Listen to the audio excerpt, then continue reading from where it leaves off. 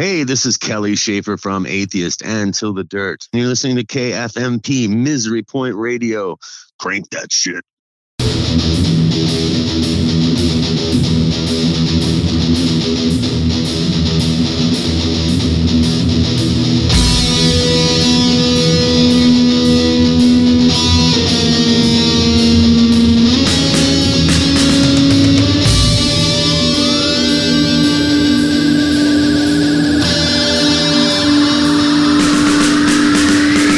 Welcome back, Wanderers, to another horizon-expanding episode of the Misery Point Radio Show. As always, I appreciate you accepting my invitation to step outside the spiral and join me for a starring role here in the wasteland where I can watch you grow old alongside the good, the bad, and the other. My name is Mike, and it is my privilege to serve as your host on this musical journey through the forest of because, where nothing is ever as it seems and you never know who awaits, to insist and demand that we bring on the gods. And if that all sounds like I'm talking in code and absolutely out of my mind, well, you're mostly right. But for those of you in the know that picked up on those verbal clues, then you definitely have my undying, everlasting respect and admiration.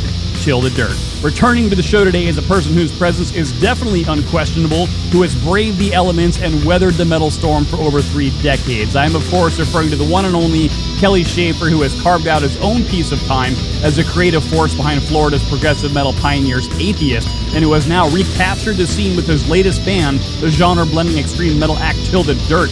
Kelly and I first talked about Till the Dirt when he was on about 2 years ago, and at that point, it was still a new project that was in development. And now, after 3 years of backlogs, pandemics, delays, and the usual music industry mumbo-jumbo, they finally unleashed their debut album, Outside the Spiral, on Nuclear Blast Records. We had an absolutely awesome Zoom chat about the band, the feeling of finally being able to release his first record in 13 years, how he navigates the difficult waters of sonic identity and expectation, and of course, his thoughts on challenging preconceived notions of what can be accomplished both musically and thematically on an album in today's very uncertain landscape. So, grab yourself a cold one, roll up a fatty, and enjoy this conversation with a true metal OG. Check it out. Hey, Kelly, welcome back to the show, my brother. Honored to have you here once again. Thank you so much for taking the time to hang out. Thanks for having me again. It's like, feels like family. Yeah, absolutely. You know, I was thinking about this the other day. The first time that we chatted in this capacity, it's hard to believe now as the stuff is being released, but 2 years ago, we spent a considerable time talking about Till the Dirt and, of course, Atheist and all the other cool shit you got going. But, you know, in this era, just the way things are going, time is just flying so fast. And I can't believe that it was 2 years ago that we first visited this conversation. It's just blowing my fucking mind. Yeah, it's been, 3 years, just about 3 years since I wrote the music. So yeah, man, I don't like that. You know, it's hard to evolve when there's that much time, you know, when the industry takes that long. But I mean, the labels are lucky that they survived through the backlog of records that had to come out and, that were kind of, it clogged up all the arteries of the business for a number of years. So, I mean, it's been a long wait, man. And I'm excited for this Friday to finally get the album out and worldwide. And, you and I talked about the record, and we became friends after our interview and met up in Seattle as well. And, so you know what this means to me. It means a lot to finally get it out there, and for better, for worse, see if it floats. So it's an exciting time, and I haven't made a record in 13 years. So it's kind of fun, going through this whole process again, the cycle. Revisiting old times, old friends. It's fucking rad. Speaking of Seattle, though, by the way, I did want to thank you again. So for all you out there in radio land and podcast and video land, Mr. Shaefer here had me out as his guest in Seattle with the Atheist and Cynic on the Focus and Presence tour, which, by the way, that is just a bucket list show right there for those who are fans of old school metal, to have Atheist and Cynic on the same bill. You would have thought it would have happened a million times because of the history that those two bands have together, but it took forever to make it happen. And so not only were you guys fucking cool and the band and everybody hanging out and doing tequila and smoking a little something and having some fun, but just the shit in and of itself was legendary for me. And how about that fucking tribute to the two Seans? I mean, just what a pile of awesomeness that entire day was. Yeah, it's interesting to watch people talk shit on the internet about about Paul doing that, and it's something he had to go through. I know what it's like to lose a band member. So, and I try to keep Roger Patterson's name alive on every single time we play live. I mention his name pretty much every single time. And he's been gone 31 years, 32 years now, I think. Yeah, it's fantastic. And I thought the Cynic show is, just the whole bill, the whole night felt really, really cool. Having the Accused AD there was also pretty cool. Yeah. Because Roger Patterson was a huge Accused fan. So that was kind of an unexpected added bonus. But yeah, the whole tour, we just really had so much fun. And yeah, I just feel grateful to be able to do it. And it took 30 years. I mean, the cool thing is there was a 30 year for each of us. So 30 years for Focus and 30 for Elements. And, the way it just worked out that way is kind of indicative of our careers collectively and individually. Like we've just been, we've been lucky to do, to survive for that long, and then to finally get to go on tour together and actually stay on the same bus together. It was great. Yeah, yeah, and I know you and I were talking, off air, and we've had this conversation a few times, on a personal level. But you, somebody who truly enjoys the engagement, with fans or with whatever, with media. But I think that I have been a music goer, not only because of the number of friends I have in the industry, but just as a musician myself and as a fan of music. I don't think I've ever seen a level of personal engagement as I did with you that night in Seattle. I mean, every single person that walked by, I mean, you were grabbing their phones, you were taking pictures, you were doing videos, you were signing this. I mean, massively great. And then even just everybody else, all the dudes in Atheist, I mean, just was such a fucking refreshing thing to see.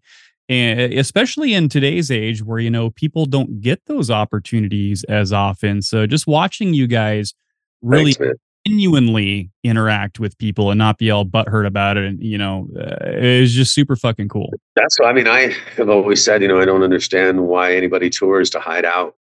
They need to hide out in a green room or hide out on the bus. Now I also am a very social person. So I've come to be a little more empathetic about folks who have social anxiety. So I don't know what that's like. So it's not fair for me to be like, well, everybody should be, out signing autographs and hanging out and taking pictures. But, it's my wife, for example, has a lot of social anxiety. She could never, she just going to a crowded grocery store is a lot for her. So me, the more people, the easier it is. So, but I really love people. I enjoy metal people, especially, I should say, because I just feel like we're all, we're all a part of the same club. This love of music that nobody else likes, and it's this fringe, and there's a lot of interesting people in metal. Big, tall, little, from all the different countries. And everybody's uniting with this music. And especially Atheist and Cynic fans. What was great about that, and me and Paul talked about this, was that typically every other tour we've done or every other show we've done, we've always felt like the outcast of that bill, no matter what the bill is. We're always like, oh, we hope everyone will like technical shit. Because if you're playing with, bands like Suffocation or Cattle Decapitation, or, bands where everybody just wants raw, wants it to be raging, sometimes a band like Cynic or Atheist will have a tough time reaching the crowd the same. So having that bill be the both of us, we knew that everybody that was there knew what they signed up for. You know what I mean? They knew shit was going to be complicated and a little headier than normal. So that was a nice, refreshing peace of mind each night going on stage. But yeah, I don't, I can't say enough about how cool metal people are. Like, for the average person if you walked into a metal club, you'd be terrified. You know what I mean?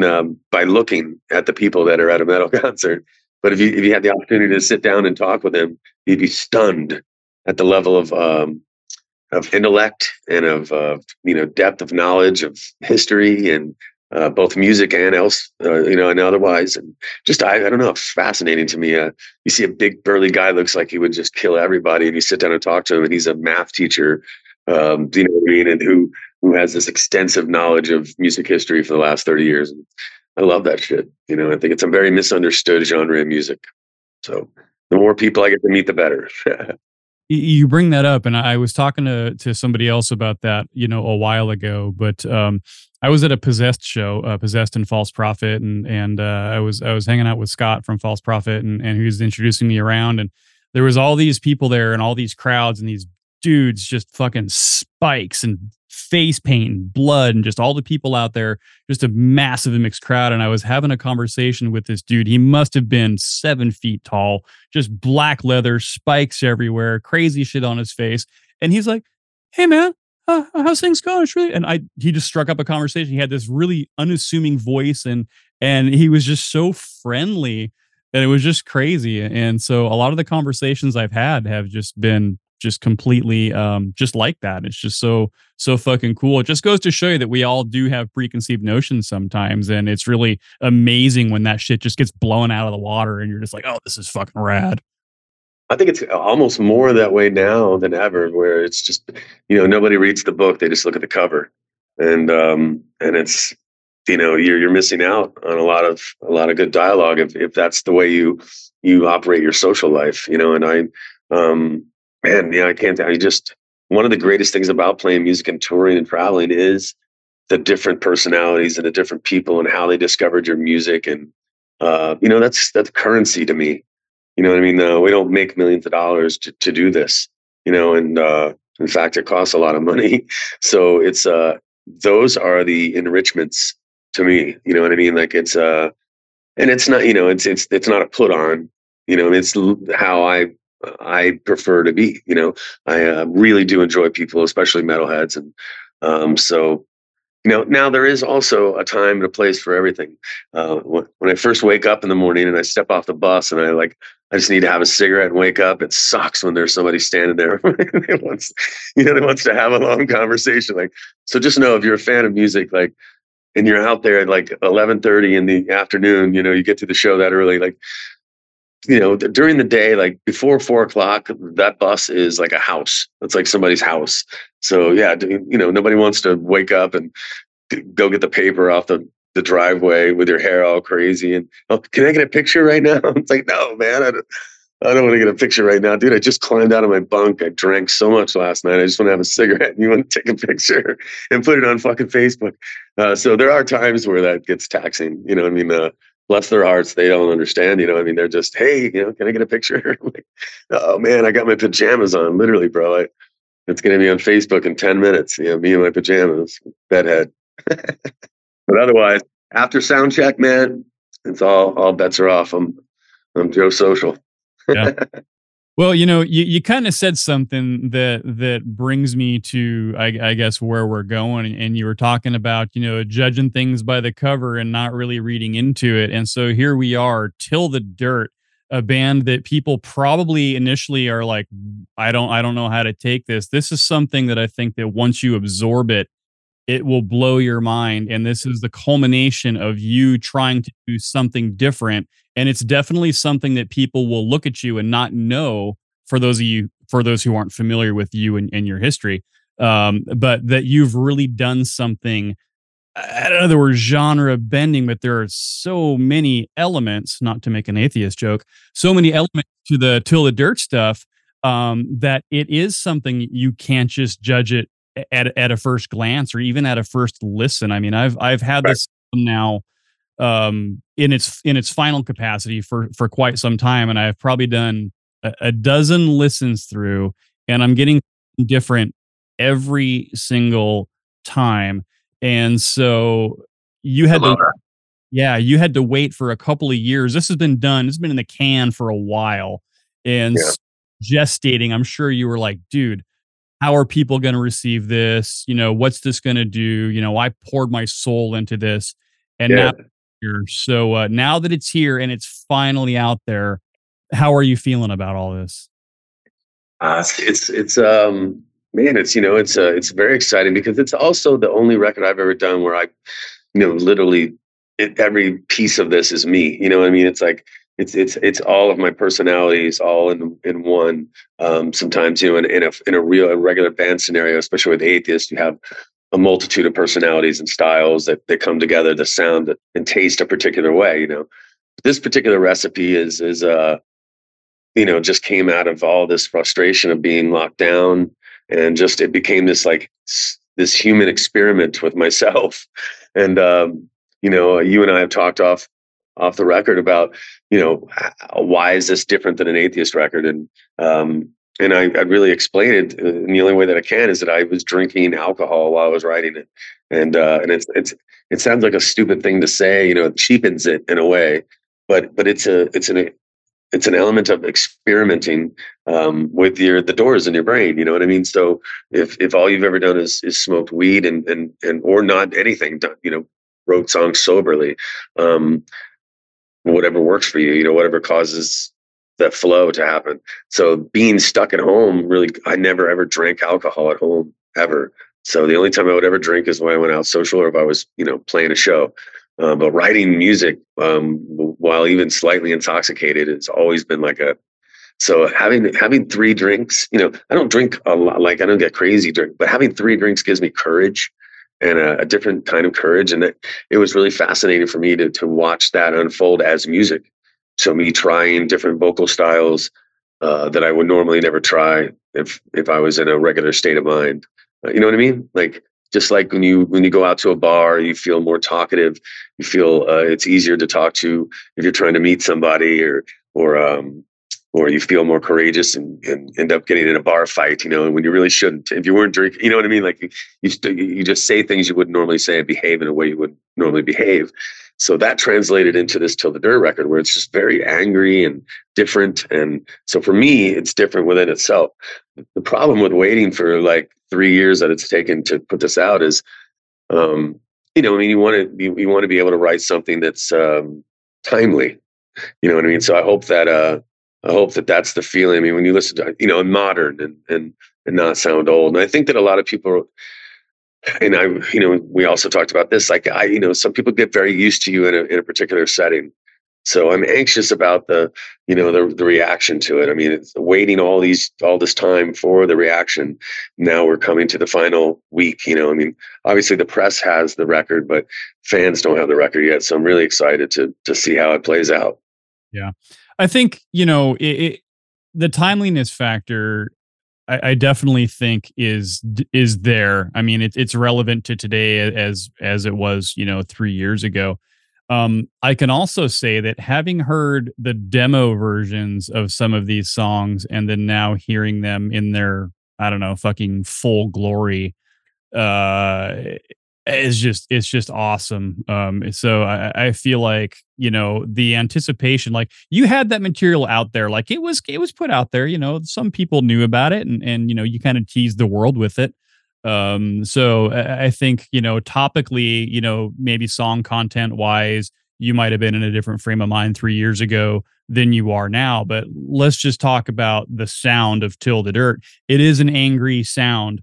It is a varied sound. It's aggressive, but at the same time, it's got so many different textures, right? So yeah.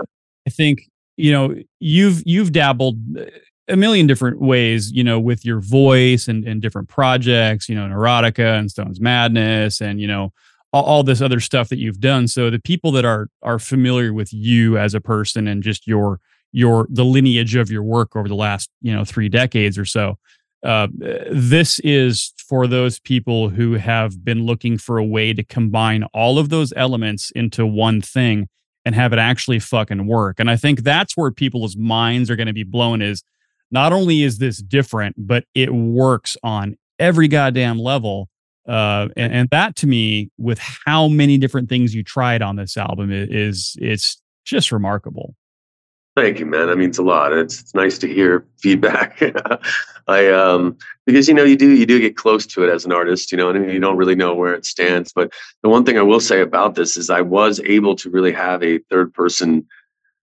more of a third person view of this music because of the way I was writing it. And a lot of these songs came together in just one night. each song, and a lot of times I would do the vocals that night, and then I would wake up at the next afternoon and go and listen to it in my car, and I would just be like, wow, I don't even know, it doesn't even sound like me. It sounds like a different person. And then I started thinking about why that was, and when I started thinking about, again, just when you drink and you get to a certain level of comfort at a bar, like you ever wake up the next day and be like, God, I hope I didn't say too much last night, or I hope I didn't make this person mad because I was a little too fucking tipsy or whatever. And that's how it was musically. I was listening to it like, whoa, I said that, and just it's just the level of screaming. I felt like was I don't know. I was the best screaming I think that I've ever on. That's my favorite screaming of mine anyway on any of the records. I wish that I was able to have tapped into that on some of the Atheist stuff. But when you combine it with this '90s vibe too, it's interesting because just things always come around, don't they? But I'm not influenced. I was a part of the '90s vibe, so it's not like I was influenced by it. It's just I never ever found a way to combine my love of old Soundgarden and just Alice in Chains, all that stuff. All that stuff came out in the late '80s, early '90s, while we were doing crazy. But all that time, I loved that music, and so it just made perfect sense for me to write things like that. So it doesn't seem odd to me, but I think the timing might be pretty good, because there's a lot of things about the '90s that people are seeking, in music these days. There was a level of quality and good songwriting. At the end of the day, me and Scott Burns had a conversation yesterday, and it was like, what? At the end of the day, it's about songwriting. You know what I mean? It's about writing songs that people can interpret, and listenable things, and not just, whoa, that's so fast, or whoa, that's so sick, and that's so guttural, those specific things, rather than this song is amazing. You know what I mean? It's just, what I mean? Like, I just think it's time and extreme metal for the focus to be on more on writing great songs that'll last a lifetime, that are always listenable, and not just acrobatic. It's a lot of music these days. It's going so fast all the time, and it's so lunatic. And I just think, man, that's all cool. If you could now mix that with some dynamics, go into something something that somebody can maybe hum along to just a little bit, and not your typical normal, boring, clean vocal stuff. I don't think, one thing I want people to know that haven't heard the Till the Dirt record is, the vocals that I'm using are not typical clean vocals. They're it's more like Pepper Keenan. You know what I mean? Like it's more of that style where it's a bluesier, grovelier, approach to a clean vocal than sort of mine. You know what I mean? I think It's not screaming, but there's still some throatiness to it. And Yeah. so you mix it up a bit. I mean, obviously I'm here in Seattle, so some of those bands that you just kind of paid tribute to are our hometown heroes. And I am a huge fan of the extreme metal. I love the black metal, I love the death metal, I love the thrash, I love the prog, technical, all that stuff. But I really was a fan and still am a fan of kind of that, late 80s, early 90s Seattle stuff. And even though a lot of the metalheads, shit on that stuff because they say, oh, it killed metal or this or that. I'm like, no, it You didn't. know what? I think that needs to be cleared up, though, brother. Because I think that because I have friends that I have a friend that plays in a band Firehouse, and I have friends that play in Skid Row, and those guys, they got killed by Seattle. But extreme metal, just kind of had played itself out a little bit by the mid '90s. You know what I mean? But I mean, when all the early Seattle stuff was happening, that was at the same time that Tampa death metal was really taking off. That was '89 to '91. That a lot of really great records were coming out in Seattle. And so I think that secretly, I think it was more about gatekeeping. I mean, back then where, you can't pretend to like Stone Temple Pilots if you're into Slayer. You know what I mean? I think there was an element of that too, and nobody ever talked about it.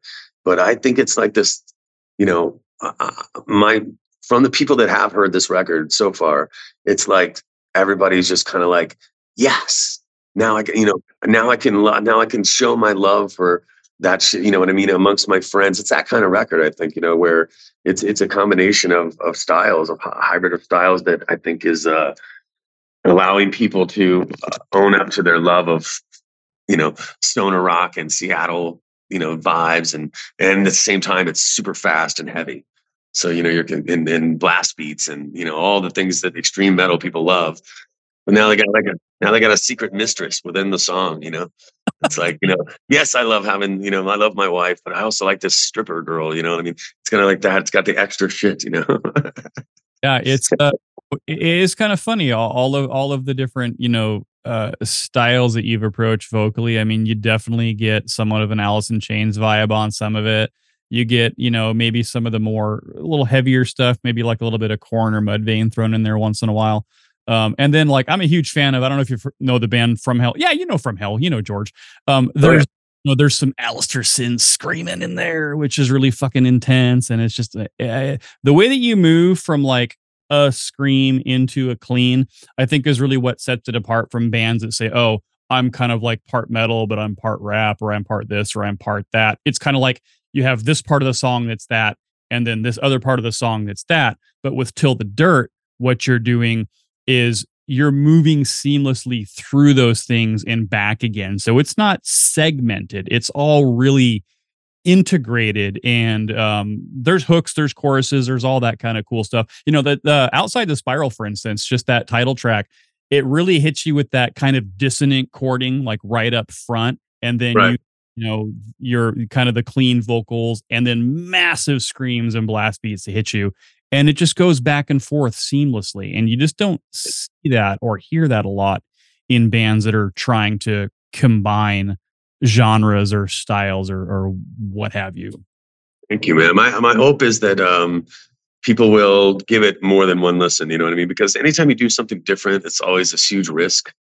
But it's not like I sat down and, I mean, this from talking to me in the early parts of this, that this just kind of happened. I didn't plan on putting a new band together. I didn't plan on any of this stuff. So it's written from an honest place, in an organic place. It wasn't like I sat down and said, you know what the world needs? A little bit of 90s mixed with some extreme, it just wasn't even a thought. It just happened. And now I'm looking at it and trying to figure it out myself, trying to figure out where it came from.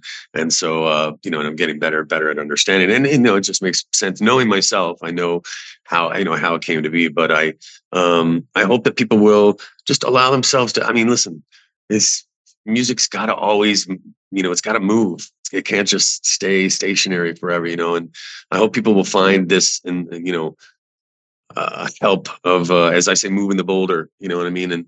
And bands trying new things. And, there was just a lot of great darkness about old school Seattle. There was a lot of despair and sorrow. And I love that musically. The more sorrowful the music to me, the happier it makes me. If that makes any sense, I don't know if other people feel that way, but then when you mix that in with just like terror-filled aggression, it's a cool contrast, Yeah, definitely a killer contrast. And I think now is the perfect time to check out one of these songs that illustrates this epic use of contrast. So here's Till the Dirt off their debut album, Outside the Spiral. This one's called Starring Role. Check it.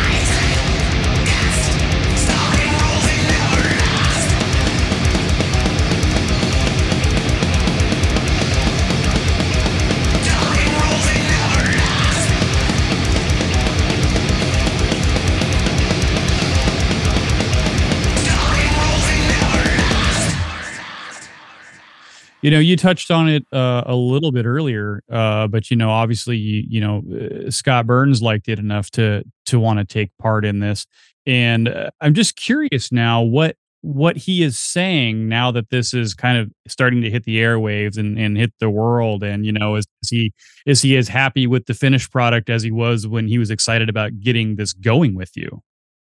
Yeah, no, he's man, just had a tremendous conversation with him last night, and he's just always been in my corner, and he gives me such a reassuring feeling about things. And he's just like, Kelly, listen, it's a fucking good songs, man. He's like, the whole fucking record is good songs. He's like, everybody. He's kind of with me in the very beginning when I first put these songs out and kind of sent it around to some labels. Everybody came with that old guy shit.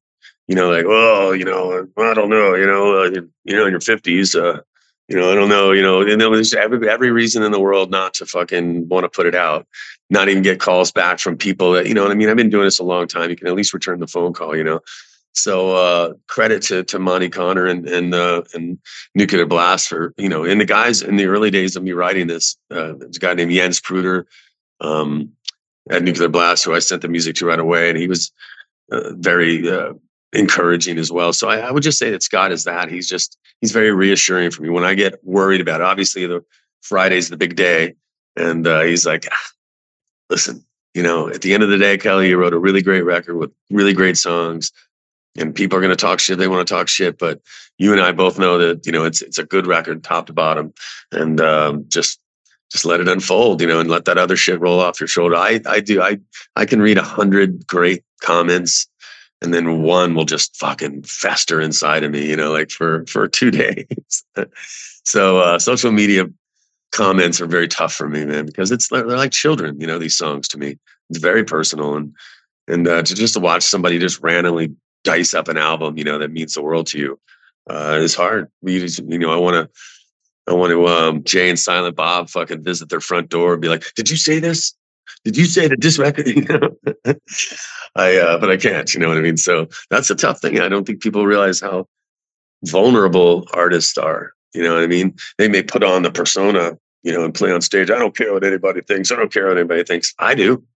You know what I mean? I don't want to make music that people don't want to listen to.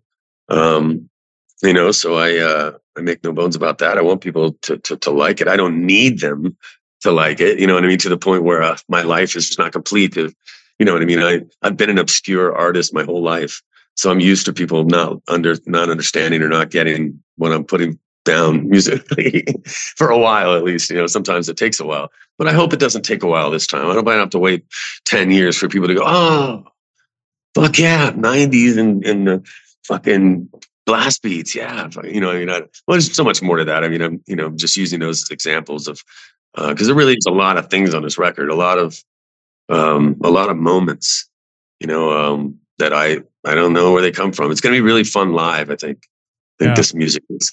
And noting, when you're talking about kind of like the vulnerability factor or, just fully investing yourself in it. I mean, you're playing guitar, you're doing the drum parts, you're arranging all this. This is pretty much your baby through and through. And of course, there's others involved at this point, but the conceptualization of this is pretty much born and executed at the raw stages from you.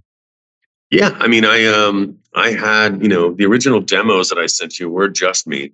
I played all the guitars and then I programmed the drums and played bass on a little bit. Then I started, like reaching out to people. Hey, man, so Yoav, for instance, our bass player and Atheist. I was like, hey, man, can you lay the bass down on this song, that song? And at that point, I didn't know that there was going to be an album or a band or anything like that. So, and then I would be working on a song and get a text from Jeff Loomis, and I was like, hey, man, can you do a solo on the song? Yeah, fucking 2 days later. That's the beauty of technology today.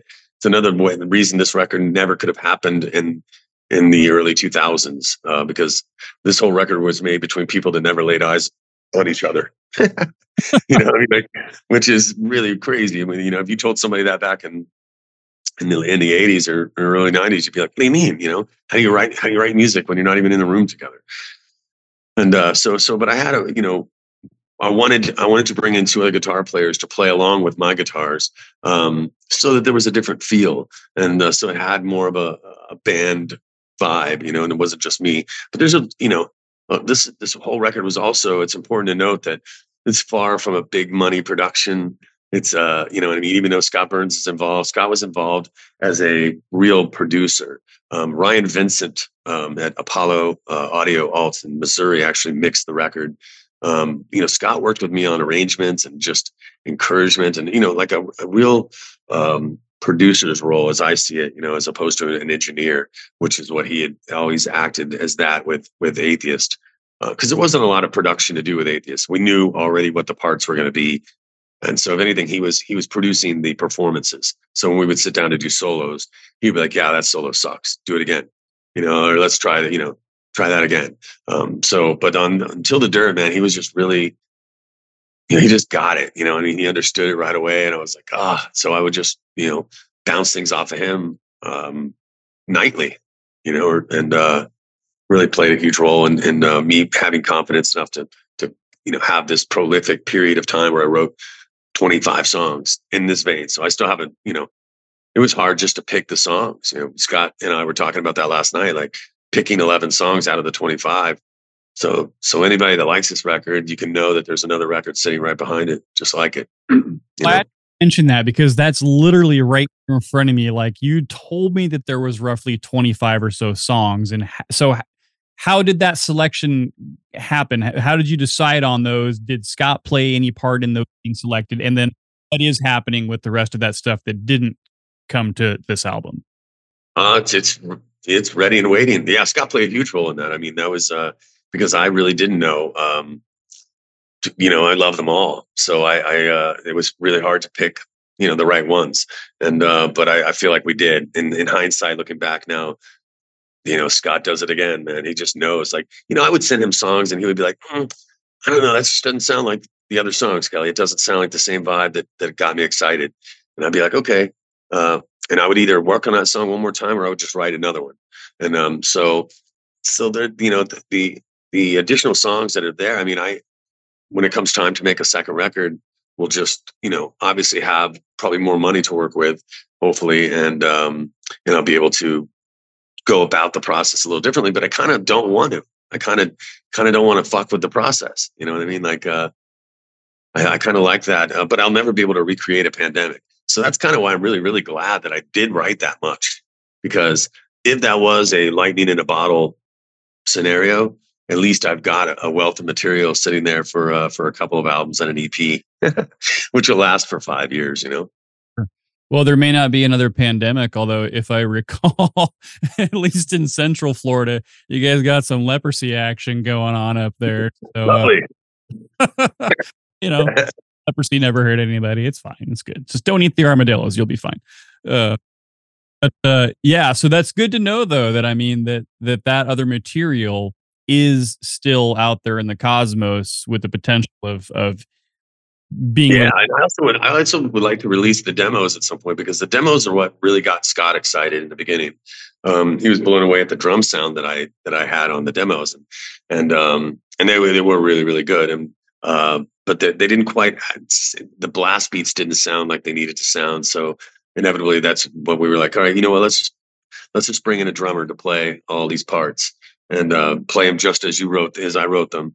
And then and so when that happened, then it started to become a band from there. And then I asked Steve DiGiorgio, I was just like, "We pick any song you want to play on. I would love to have you on anything. I want you on this record so bad." He was kind enough to pick Spiral, Outside the Spiral, and killed it. So it's got his fretless bass on there, and it's John Longstreth really shines on this record as well, like because he's playing in a song and nobody's ever really kind of heard him play on a song like Insistent Demand. That's a weird song for John Longstreth to be drumming to. So I think people will find that kind of interesting as well. And Jeff Loomis is Jeff Loomis, man. I'm excited. That single's coming out this week. It's called Privilege, and with Jeff's solo on there. Oh, it's so good. It's one of my favorite songs on the album. And there's a really cool ass lyric video that got made as well. So I'm excited. Lots of fun stuff coming this week. He's kind of a hometown hero here. And though he's not originally from Seattle. His work in like, Nevermore, for instance, it just is legendary. And he is known to just, randomly pop into a small club and watch a show, which is really cool. You never know when Jeff's just going to show up and hang out in the crowd. It's really fucking cool that he does that. And, of course he's out there, playing around with Arch Enemy and all over the world and stuff like that. But he still finds his way, back this way to hang out with us lowly folk. Very humble guy, man. And I guess we met years ago at the Waukesha County Arena when Ravage or Atheist and Cynic were playing. He was, I think, 15 years old, as he told me, and I think Roger gave him a joint.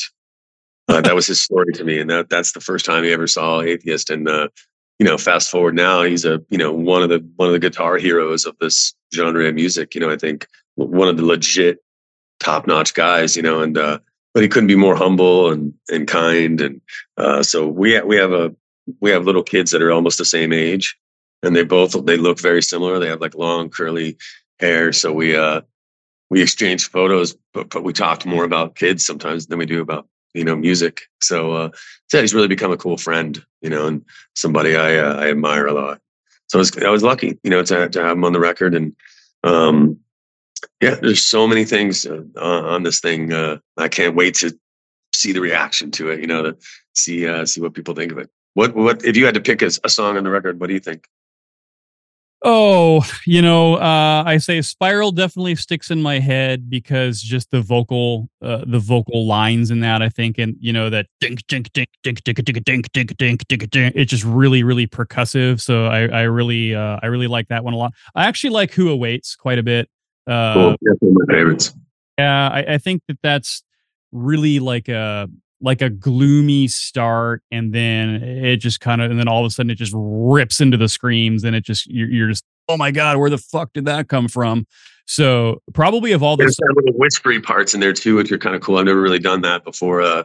Kind of a whispery vocal that's kind of new for me, and I like it. It's just I feel like now I somebody else was asking me, like, do you feel like I feel like I have all these extra colors to paint with now, all these places now that I wish that I had done this a long time ago, to have an outlet for it was always either really extreme or really, commercial rock sort of metal like Neurotica was, instead of combining the two, dummy. It took me all this time to, to put two and two together. And, but when it's fun. Old self and young self on your shoulder and fucking yakking at each other. You fucking dumbass. Why didn't you do this? They go, I don't know what happened. Exactly it in my head. That's what I feel like. I feel stupid that I did it. It was right there in front of my face. Like, I couldn't have seen it. But yeah, so in regards to the Privilege also, I do really like that song. And I think if there was a song on the album that has the most Atheist vibe to it, it's probably that, because of specifically like the kind of that syncopated dissonant guitar work that just kind of has some of those elements to it. That was the first thing that jumped out at me. And of course, Loomis's solo style, the arpeggios and the sweeps and the, he just got a very easy to understand phrasing. That's really easy to follow along. And he also knows how to cap a solo, how to end it. Like, and that's important. Like one of the things I hate about shredding solo people is that they end on a note. Like it should always like build, and by the end of the solo, it shouldn't be like meandering. You know what I mean? And that's he just knocked that out probably in no time at all. But it's just indicative of how skillful he is. And in that particular solo, it just climbs and climbs and climbs and climbs and pow, and explodes and then power back to the song. And that's the kind of shit. And didn't have to say anything to him, just like, will you please do a solo on this? He sent it and I loved it. And there it is. And there's no thinking about it or sitting in the studio working on it, or, that's the great thing about this record as well, is all these vocals that I did are all done on a handheld microphone at fucking 2:30 in the morning when I'm like feeling great. You know what I mean? And I'm like, I've got I started the song at 7 p.m. and now it's 2:30, 3 o'clock in the morning, and I'm like ready to do vocals. And And that's how almost probably 85% of this record came to be. So the vocals you're hearing are the vocals I wrote the very same night and performed them the very same night that I wrote the music. So there's no time to sit around and think about it. And really, that what Scott, in terms of producing, there was a couple of moments where he enforced a because he was like, we should have a double solo, like a trade-off solo. And I was like, yeah, okay. So we doubled the length of the solo. And other parts where vocally I would try something and I'd be like, oh, is that too much? And he'd be like, no, more like that. And it would just give me confidence to, like, As It Seems, for instance, is a really risky song for an extreme metal record, just because it comes right out with this beautifully melodic, big chorus, and then it just goes to hell. It just goes to somewhere deep, dark, and gnarly, and then back, back to peacefulness again. So I just thought, is that too much? And he was like, fuck, no, more of that. He's like, that's an amazing song. So the response to that song has been really, really good as well. I think that's the kind of song that could really kind of bridge the gap in a way, because it's also got everything. And I mean, Who Waits is another one that I feel like could pull everybody together and in agreement that all right, we can swallow this pill, this combination, this hybrid style of metal. And I'd rather make something new and different and fail than just make some boring ass record that I know, and have success, but know in my heart that I just made some boring ass music. I mean, as much as I'd love to be rich and and have tons of money, I still feel good about musical integrity. And even at this age, I still feel like it's the most important currency that there is. Just be proud of the art that you make, because when you're gone, it's left behind. And so yeah. It's I do feel that what you've taken on with Till the Dirt, I personally feel like this project is not going to be a flash in the pan project. I mean, this really feels like there is momentum behind it, but there's also just pure raw energy. And I think that, the industry gets saturated. Like, it's very cyclical, like just things kind of come and go and come and go and come and go. And I think really the strong part about this is just your approach to how you're blending these different sounds, these different sonic elements, and the energy that you put into them. If whether or not it's an aggressive vocal line or kind of a more laid back vocal line, you definitely get that raw emotion across the board. And so I feel like people are, especially in this area, very receptive to that kind of stuff. I feel like people want more of that. And hey, like I said, I'm a fan of the 80s and 90s. I really love that old school sound, man. Fucking throw some Obituary on there and, drag me fucking across the swamp. Yeah. I'll fucking bang my head all day long, but once in a while, I want to mix it up a bit. And I love the fact that I can mix it up a bit in one album. And those things that I am getting that Jones for. I mean, I think everybody probably hopes that they make a special record, but I do kind of somehow feel I'm getting a vibe. It feels like it could be a special record. It could be a record that kind of just moves things in a different direction. Like I was saying earlier, just every now and then a band or a record comes along that kind of just discovers new windows, that you can open for new air in a scene that does become stagnant. And, and there's just a lot of, just the way breakdowns and shit like that happen, and everybody was doing breakdowns in their songs, and so then that gets played out and tired. So then what, and I've always been the then what to me has always been songwriting, man. Just write good songs that have all the things that people love about metal in one conversation, which is what a song is to me. It's like that's why I don't like to spend weeks on a song, like, because it's just like, I want to say what I want to say, and I want to move on to the next conversation, and music has always been that way with me. Like the longer that I work on it, the more I hate it, and I just rather make the statement and move on, and then, look back on it and hope for the best, but I mean, some of the greatest moments in my career, personally, Mineral, for instance, from the Atheist album Elements, is, less than 24 hours old when it was recorded. Like, we wrote that song literally the afternoon before, and I quickly wrote lyrics, and it's on the album. It's still in our set today. and we didn't have time to, do we like the song? Is this a good song? There was no time at all. It got recorded, and here it is 30 years later, and it still kills. I love that song. I love But too, and hearing that was fucking mind blowing. I think the ability also to have home studios and yeah, be able to you know uh, just work on pieces of equipment that are accessible, and you just get that I got this in my heart right now. I need to fucking spit this shit out. I think yeah, music and artists in general, one thing they are constantly known for is overthinking shit. And you'll overthink yourself to the point where you're just like, I had something good and then I fucked it up because I kept going back and revisiting it and I didn't need to. And I don't know about you, but like I used to do like take after take after take after take after take after take. And I find with my guitar work, this is getting worse. Like I was just like, fuck, and then you go back and you listen to the first 3 takes. Oh, fucking 30 hours later, I should have just taken the second take and called it its fucking day.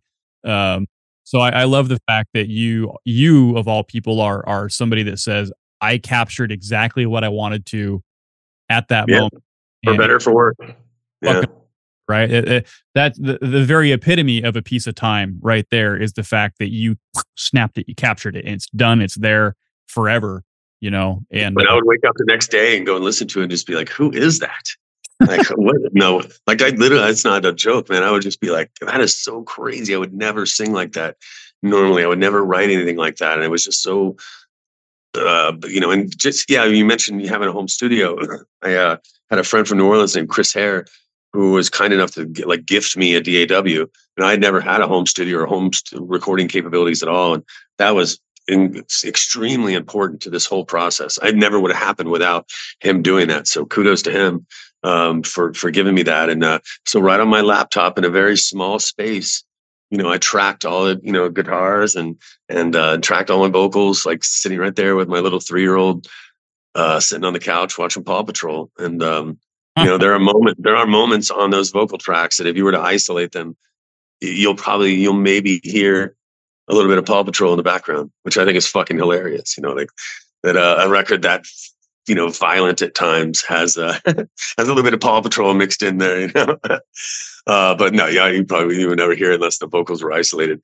But all that, I love the DIY organic punk rock process. It's hard to do in the digital age because everything is perfect, everything is synced up and quantized, and everything is just all.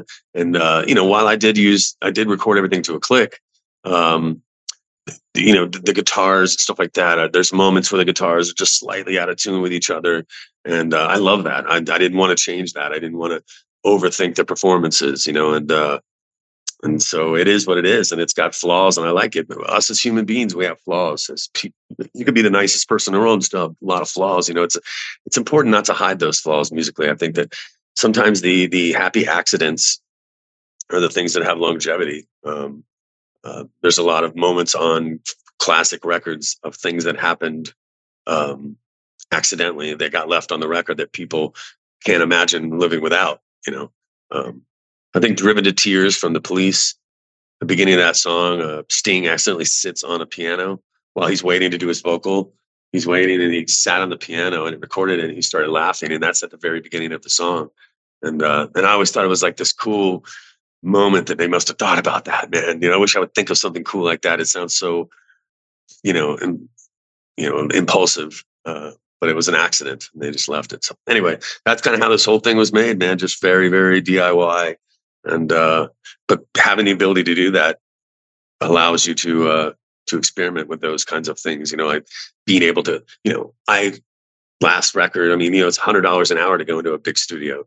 So when you go in and you don't have a lot of money. So if you're working on something, you'll tend to cut corners because I don't have enough time to sit and work on this anymore. So I'm just gonna have to go with this. Whereas I did, so while I was doing things spontaneously, at least if I wanted to, I had time to fix it if I wanted to. I like I said, about 85% of what you hear on the album is bang, bang, bang. Here it is. And I feel like I had to do that in order to get it out. And, but man, just being able to record at home when I was a kid, like 18, 19 years old, if I would have had what I have now to be able to record and have it be so listenable, fuck, I would have albums and albums of material. Yeah, because right now I'm sitting on hours of high quality riffs and in many cases songs. So I don't know what I'm going to do with them all, because there's other songs too outside of this Till the Dirt template that I wrote that are, I don't know what the fuck to do with them. You know what I mean? I just, I would give them to somebody. If I find a really cool singer, like, here, sing on this, and let them take it and be their, their band or whatever. So it's been nice and I literally still now, it's just part of my evening process. Like I sit down, turn on the, roll up a few tracks and smoke a bowl and play my guitar and just record whatever I'm sitting down. And so that helps me a lot because I don't remember, like if I wasn't recording, I wouldn't remember half of the things that I play. So it's nice to have that backup, an extra brain to help me remember things. But also putting things together, that I wouldn't normally put together if I had to deal with 4 other people in a band. There's a lot of cooks in the kitchen. That can be really trying, if you have a vision of something you want, but you've got to appease everybody else in the band. You can't just be like, oh, I can't steamroll through it. A band is a band, and it's a democracy. Usually it should be. And so that element of songwriting becomes different automatically because now you got to, if one guy thinks it's lame, now even if the other guys think it's great, everybody's kind of second guessing. Well, is he right and we're all wrong, or is he wrong and we're all right? You know what I mean? All that second guessing is bad for music. You got to fucking do it, bam, and move on. Yeah, and I'm curious. Now, when you went in and put on, I guess, the final touches, did you re-record the entire album, or how much of that stuff that made the final cut is still what you recorded in its original form? All the vocals are all in their original form. All of my guitars are. Let's see, all the guitar. Yeah, everything is okay. So I did all the guitars on the demos. So I would do like 4 tracks of guitars and basically 2 aside. And play the harmony and whatever. And I would leave the solos. I was having other people do the solos. I would lay down a solo just for to know where the solo was, and then have somebody much better than me play the solos on the album. And but yeah, all of my guitar performances are original. I didn't go back and fix. Really, I can't think of anything that went back and. All we did was really mix it in a proper studio. So I had mixes that I did on my laptop essentially, and those are the demos, and that's what got Scott involved. And so once we had the other musicians come in and play the parts that I had already written, they played. We added 2 more guitar tracks, and then obviously Yoav did most of the bass. We had a couple of guests on a couple songs, and I sent 1 track to John Longstreth. He sent me the drums back, and we flew them in under the guitar part. So yeah, I would say again 85-90%. The only thing that really changed were solos. I was just kind of trying to find the right solos. So, but all the rhythm stuff was captured in those nights. Now, the other guys that played my parts, my parts are still on the album. So my playing is still there. And the other guys, I don't know what their tracking process was or what headspace they were in, but essentially they did a really great job of just playing exactly what I had laid down. And then we just left all the guitars in there. Because at one point I was going to take my guitars out and I was like, fuck it. Leave mine in there, you know what I mean? Which are also probably not nearly as good as the other guys that played on the album, you know what I mean? But I like the flaw of that, you know what I mean? I like the fact that I'm not, virtuoistic or what's the word I'm looking for? I'm not I'm more of I bend in a different way. And, it's hard to explain, but so I thought I would leave them on there. And so yeah, they're all of my stuff anyway. All the stuff I did is all that evening of writing the song. Yeah, which I find remarkable because the temptation would be, maybe I could do this now, or I could do that now, or maybe I could embellish upon this. But you just fucking kept it pure, which I think was a ballsy move, and I think it paid off. I mean, it's raw and aggressive. I mean, and obviously it doesn't sound like what people would think like of a Scott Burns album, which I think is the piece behind it, is that it doesn't sound like the old Morrisound stuff, right? And I love all of that. So that's not a diss on any level. I just think that for him to kind of come out and say, yeah, I want to put these touches on it and make it sound like this, it's just fucking rad, dude. Thanks, man. I hope the world agrees. But if not, listen, if they don't, that's cool, man. I'm proud of it. And I know that I at least, moved the needle a little bit, I mean, and so I'm proud of the way that it came out. I look forward to having, making some more records for this band for sure, because it allows me to be everybody I want to be. What I mean? But I also want to say, and I've said in a couple of other interviews, that it's important to know that I understand the difference between Atheist and Till the Dirt. Like when we go to make the new Atheist record, rest assured, it's not going to sound like anything like Till the Dirt. And for a number of reasons, one of which I can count on is the tuning of the guitars. All the guitars on the Till the Dirt record are tuned really oddly. F sharp, B, F sharp. I forget what the next string was. I think D. Yeah, B, F sharp, D. And so that's an unusual tuning for guitar. So immediately it sounds way lower and way more different than Atheist, which is at 440E. So right out of the gate, the guitars sound way different on Atheist than they do with Till the Dirt. And also, as I chuckle about church and state, I know how to keep them separate. And so for all the people out there, they're like, oh, he's going to have clean vocals on the new Atheist album. No, I'm not. No, there will be no clean vocals on the new Atheist album.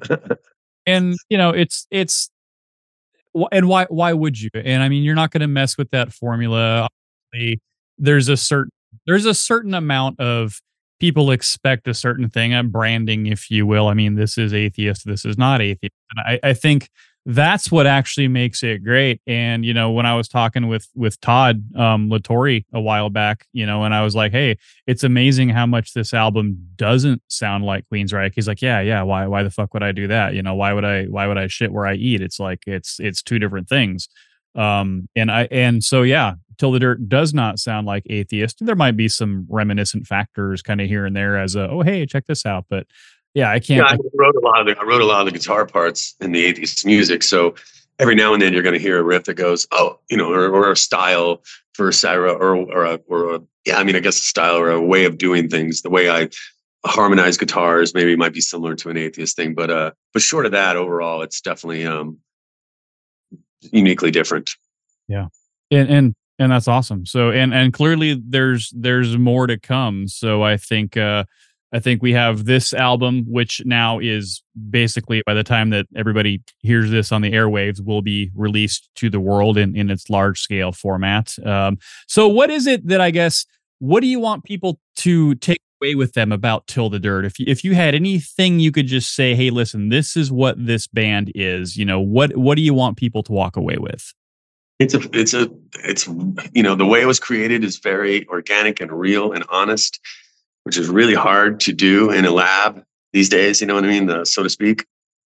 Again, when you're working with lots of other people, it's just, there's a lot of opinions that go into most of the music you hear today. You know what I mean? There's just a lot of, well, I think this, I think that. There's band members, there's managers, there's all that.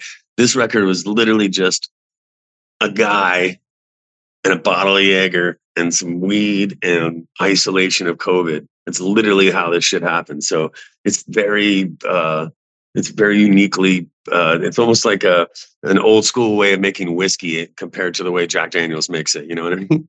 It's very backwoods and old school. And I think that there's a charm in that. So I hope people will not expect some big grandioso production, and just listen, if people come away feeling like, I didn't used to like extreme metal, but I love 90s Seattle and I love what you're doing there. And so now I'm actually able to listen to faster music as a result of that.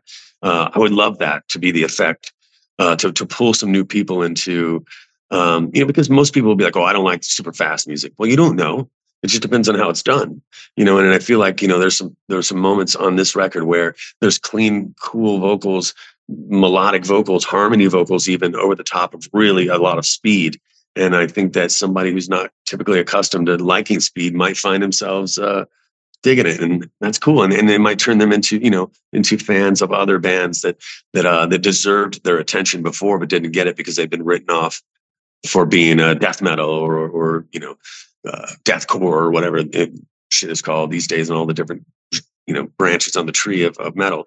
But so I would hope that of course I want to be longevity. I want the record to be around when my son is 50 years old. You know what I mean? I want him to be like, yeah, so fucking still a classic record.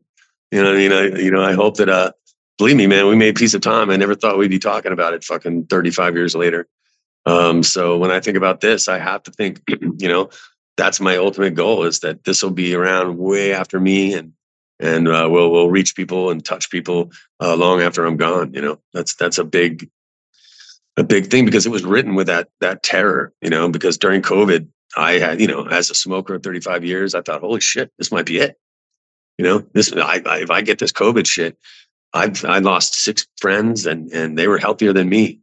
And they just ate their respiratory system up. And I thought, oh man, so I didn't go anywhere. I didn't go to the grocery store. I didn't go nowhere, man.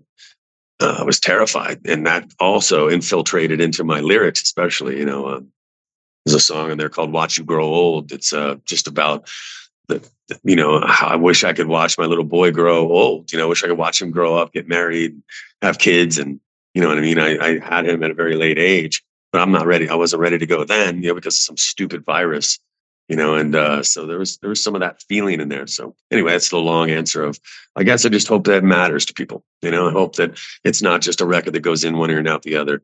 And I don't feel like it will be, but yeah, I'm just, I'm excited about it.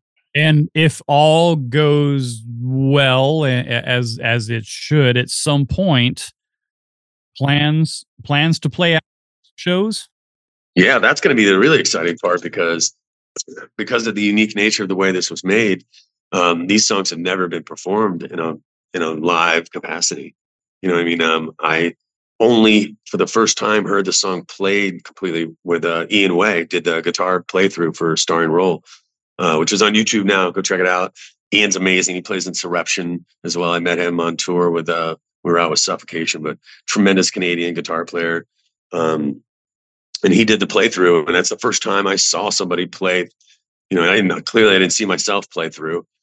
So I watching him play, it was like fucking awesome. So I can't imagine how these songs will take even more life, when we put them on stage. I think songs like Invitation, I don't know if you remember that song on there.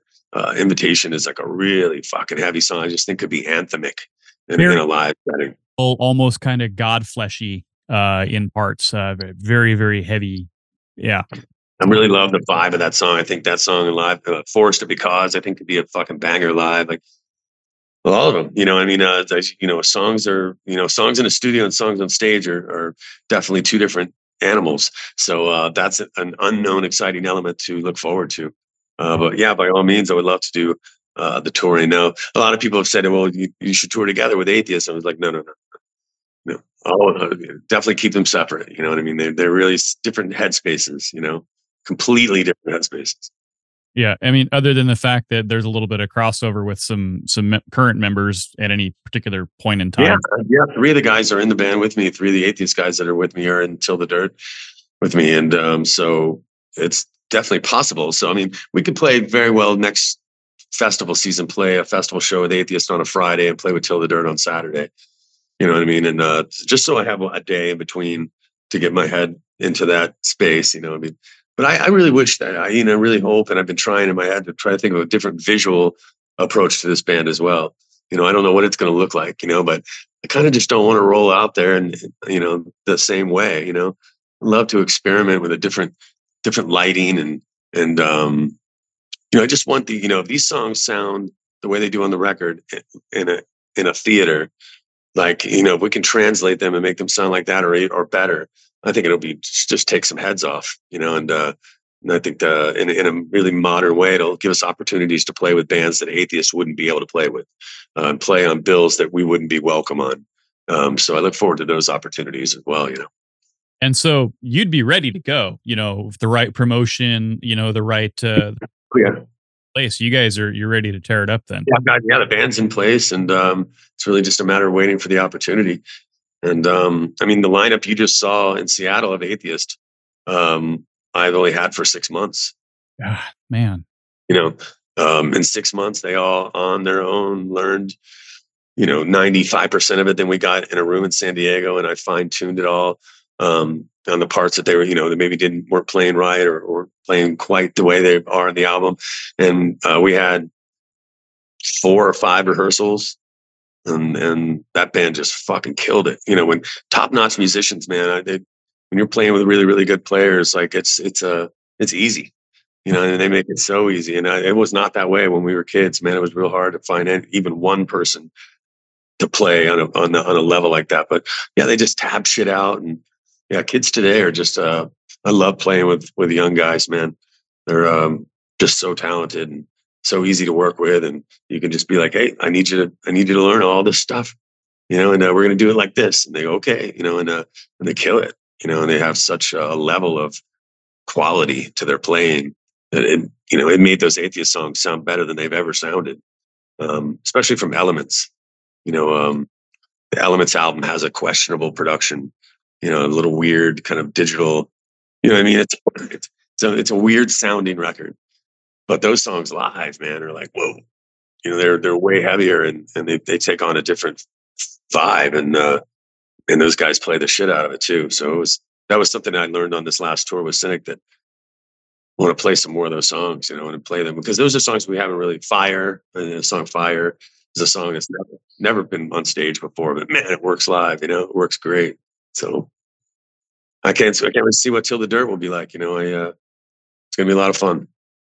So what's the best way for the people out there in the world to support Till the Dirt? How do they get their music? How do they find it? You can stream it later, but buy the goddamn thing.